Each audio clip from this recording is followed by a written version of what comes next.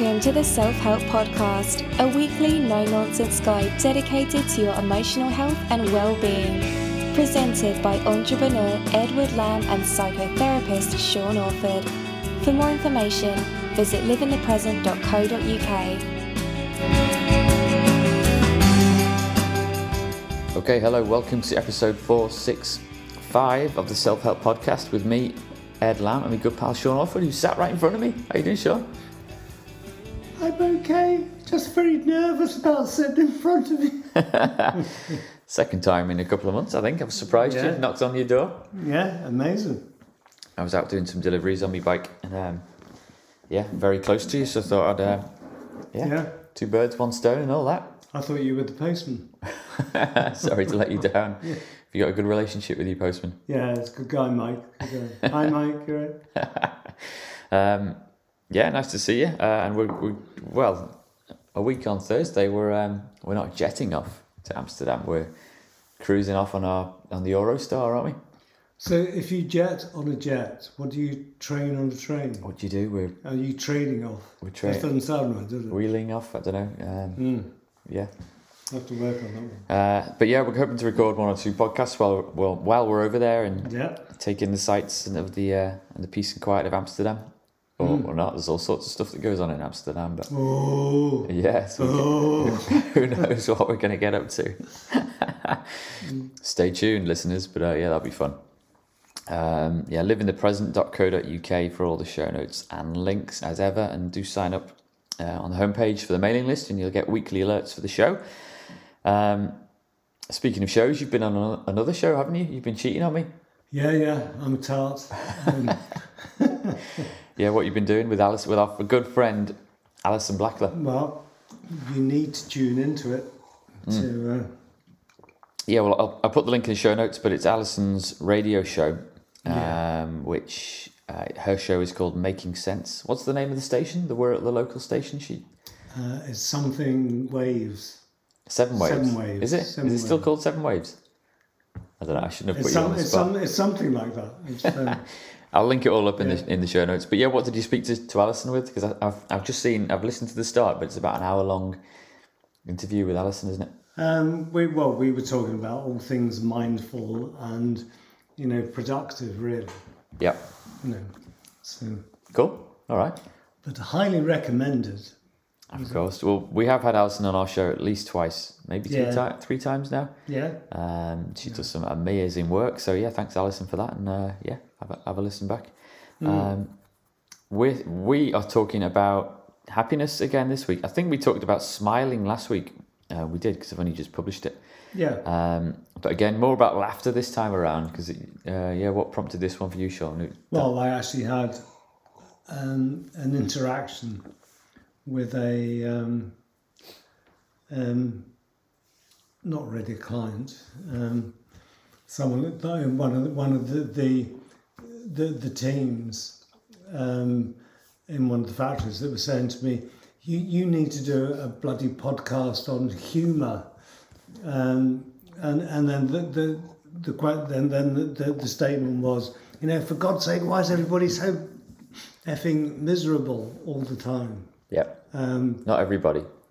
Well, and certainly they that were pretending not to be miserable sounded pretty effing miserable to me. Okay. Well, if being miserable can be infectious, so can humour. Most people know that humour can be, and laughter is infectious.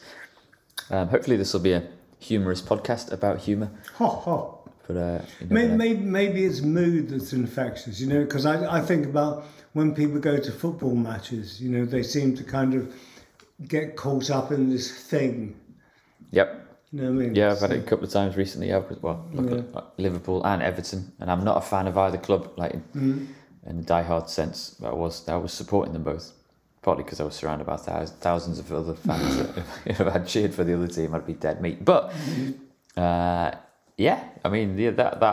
atmosphere there was infectious.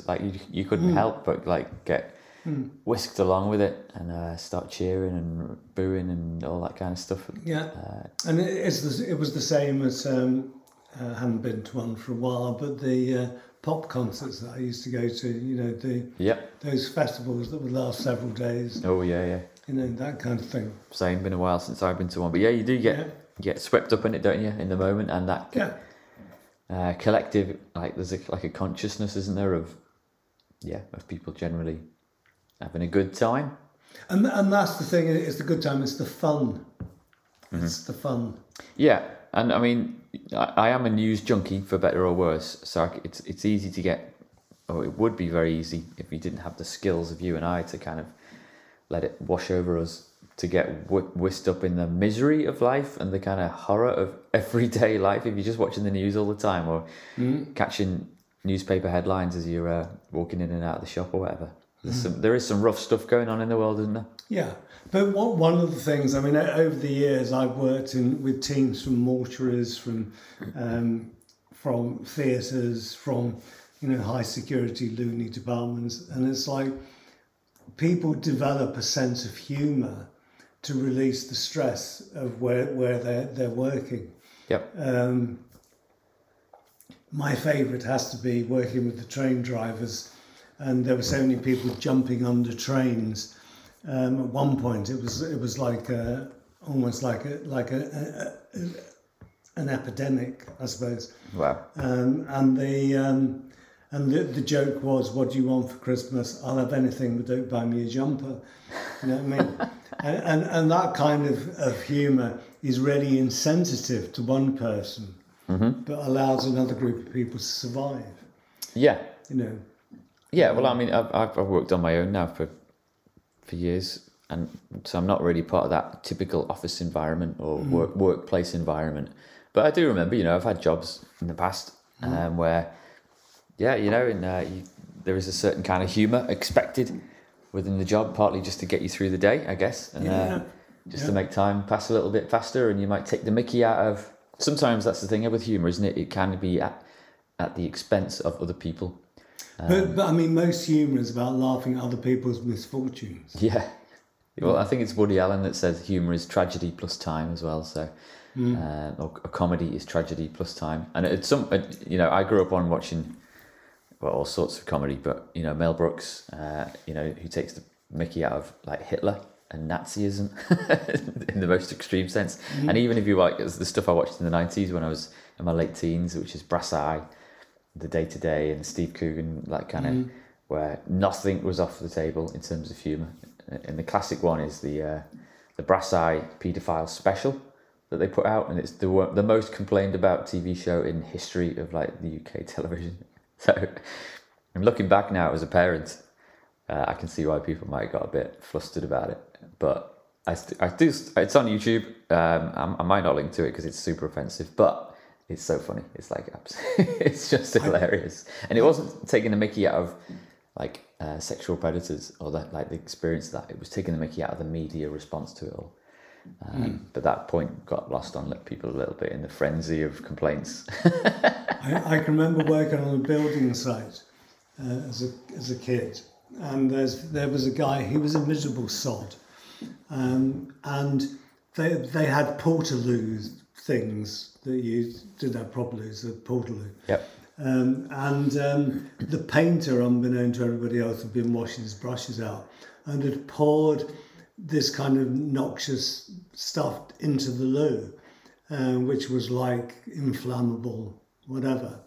And this bloke, he was a carpenter, he was a miserable sod, had gone in there to commune with nature, and while sat on the throne, had lit a cigarette. Oh my gosh. And thrown the match down between his legs into the... and the laugh was, and he blew his arse halfway up his back. And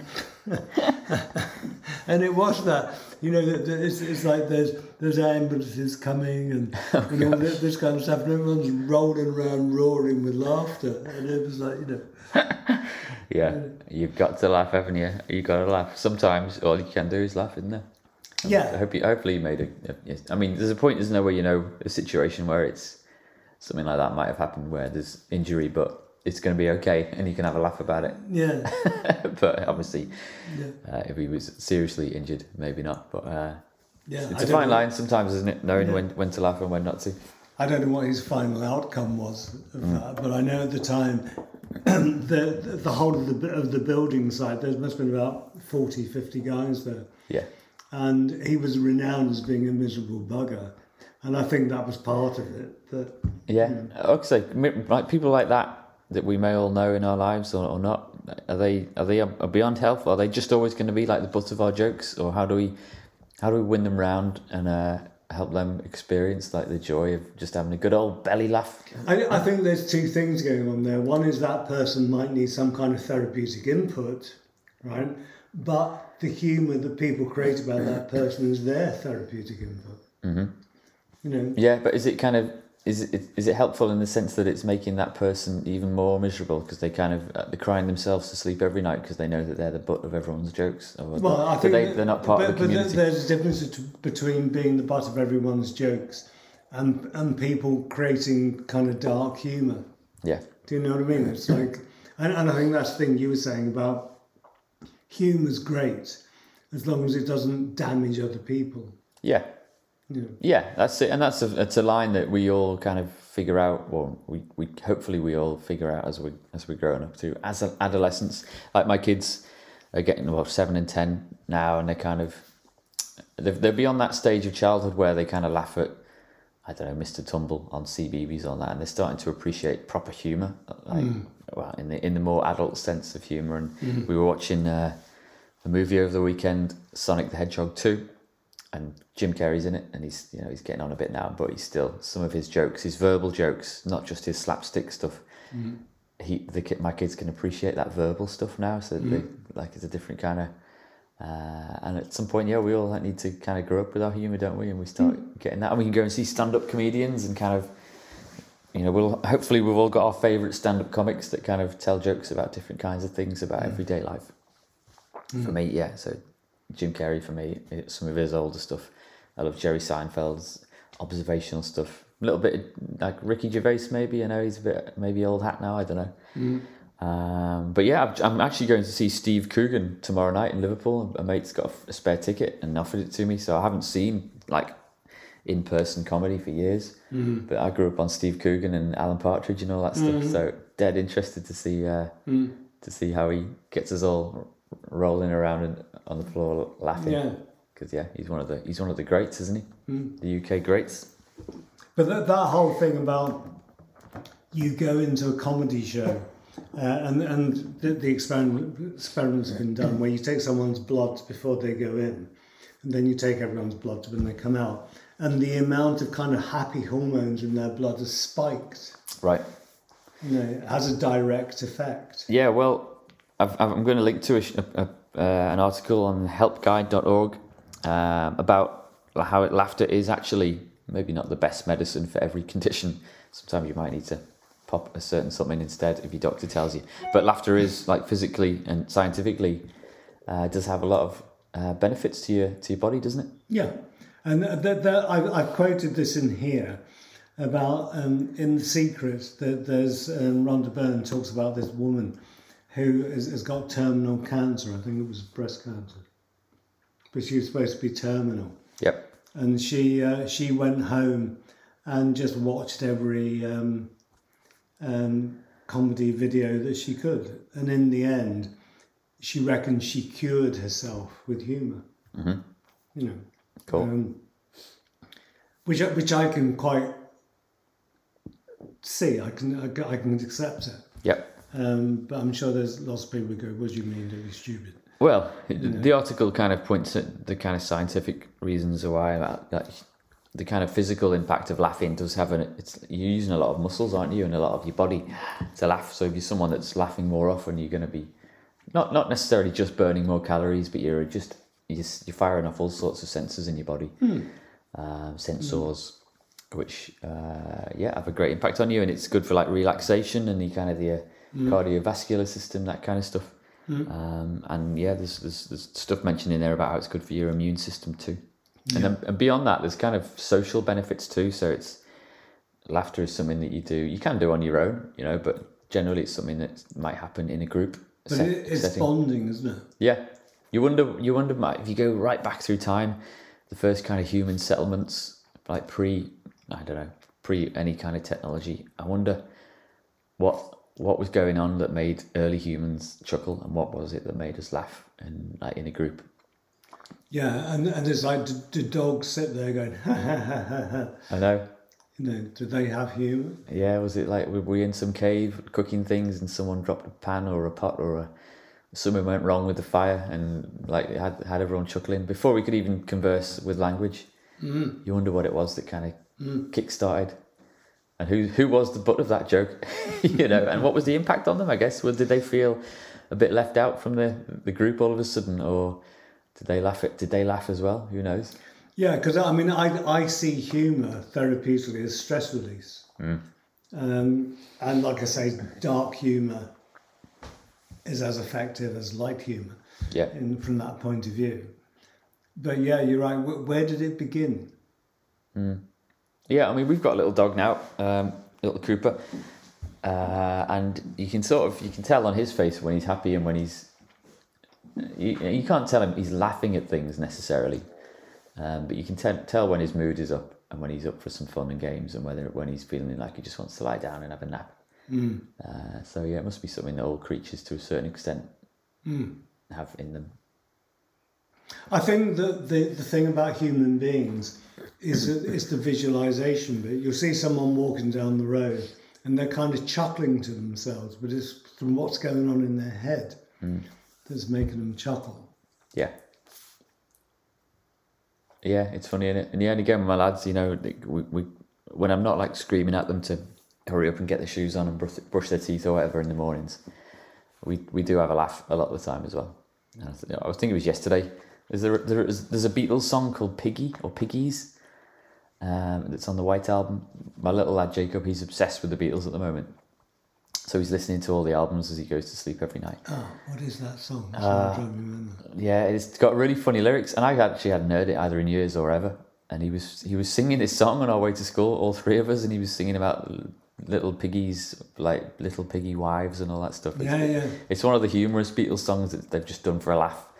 I think, and we were all laughing our heads off at it on our way to school because we didn't know where it had come from, and he's singing about piggies and piggy wives and all that. And I think that it was back along, as far as I can recall it now, was that it was about taking the mickey out of policemen. Ah, right, okay.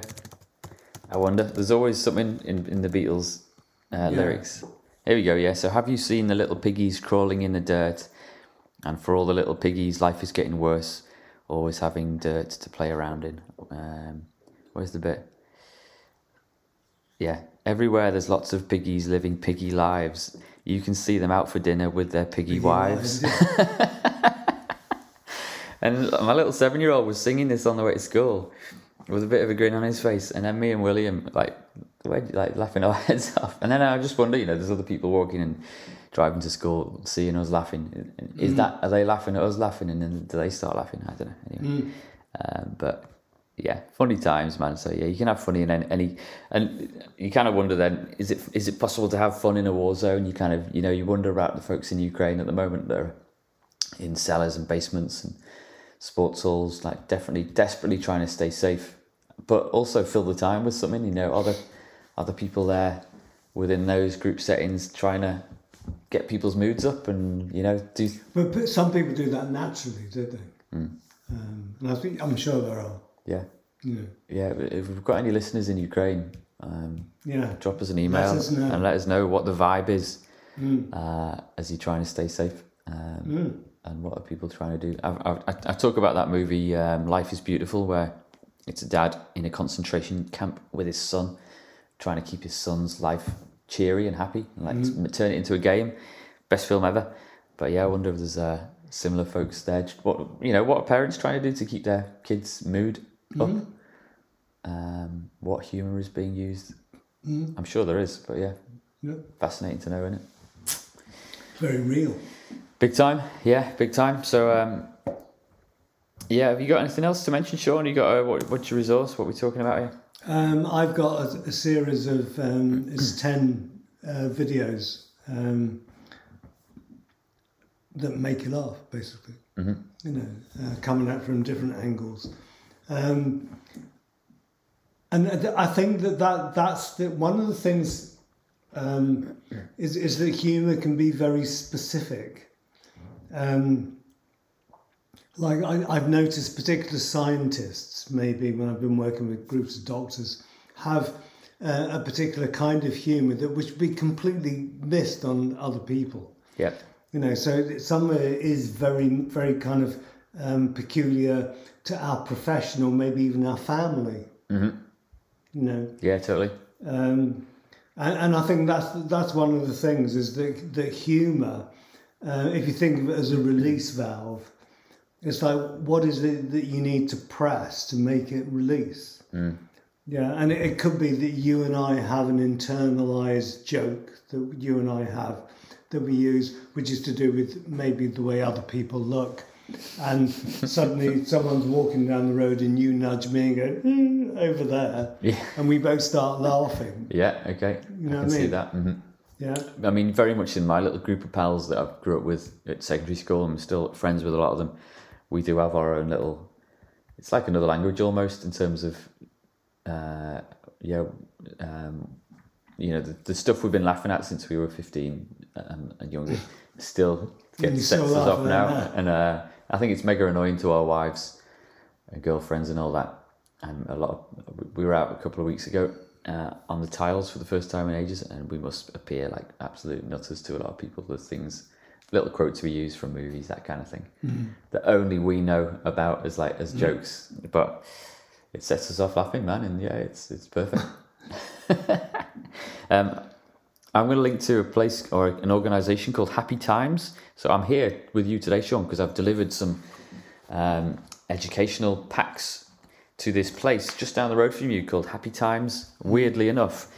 Before I even knew what we were talking about today, they exist to kind of inject a little bit of happiness into the lives of folks that need help. So I turned up to this place on my bike to deliver a load of stuff, and there's folks there with learning disabilities and that kind of thing that need a bit of happiness injected into their lives, and it's their job, the amazing folks that work there and that have set it up to put some happiness into their lives. So yeah, you should go down and have a look, and I'll link to their website in the show notes, because I instantly felt happy just being in that place.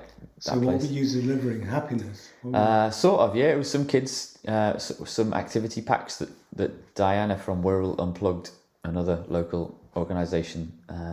So it's just kids packs. You open up this little cardboard box and it's full of crayons and things to do and puzzles for kids to do. Yeah. So have a look at happytimesactivities.co.uk. They're just based in Morton on the Wirral. Yeah. Very good. Very nice to see. Yeah. All right, we're going to record one next week, normally on Zoom, but then we're off to the Netherlands to see. Are we going to record it on the train? What are we going to do? I tell you what, yeah, we'll have to think about it, because we could do that, couldn't we? Depending on whether we're on a quiet coach or we've got a bit of time to kill at St Pancras as well beforehand. So maybe we won't record next Tuesday, but we'll just delay things a little bit and see when we can slot one in. Yeah. Or I might just record on my own while you're asleep, because it's quite an early start from Lime Street, innit? Yeah. Liverpool. Yeah. But yeah, looking forward to that. All right, Sean. Yeah, brilliant. You have a good week. And you. See you later, everyone.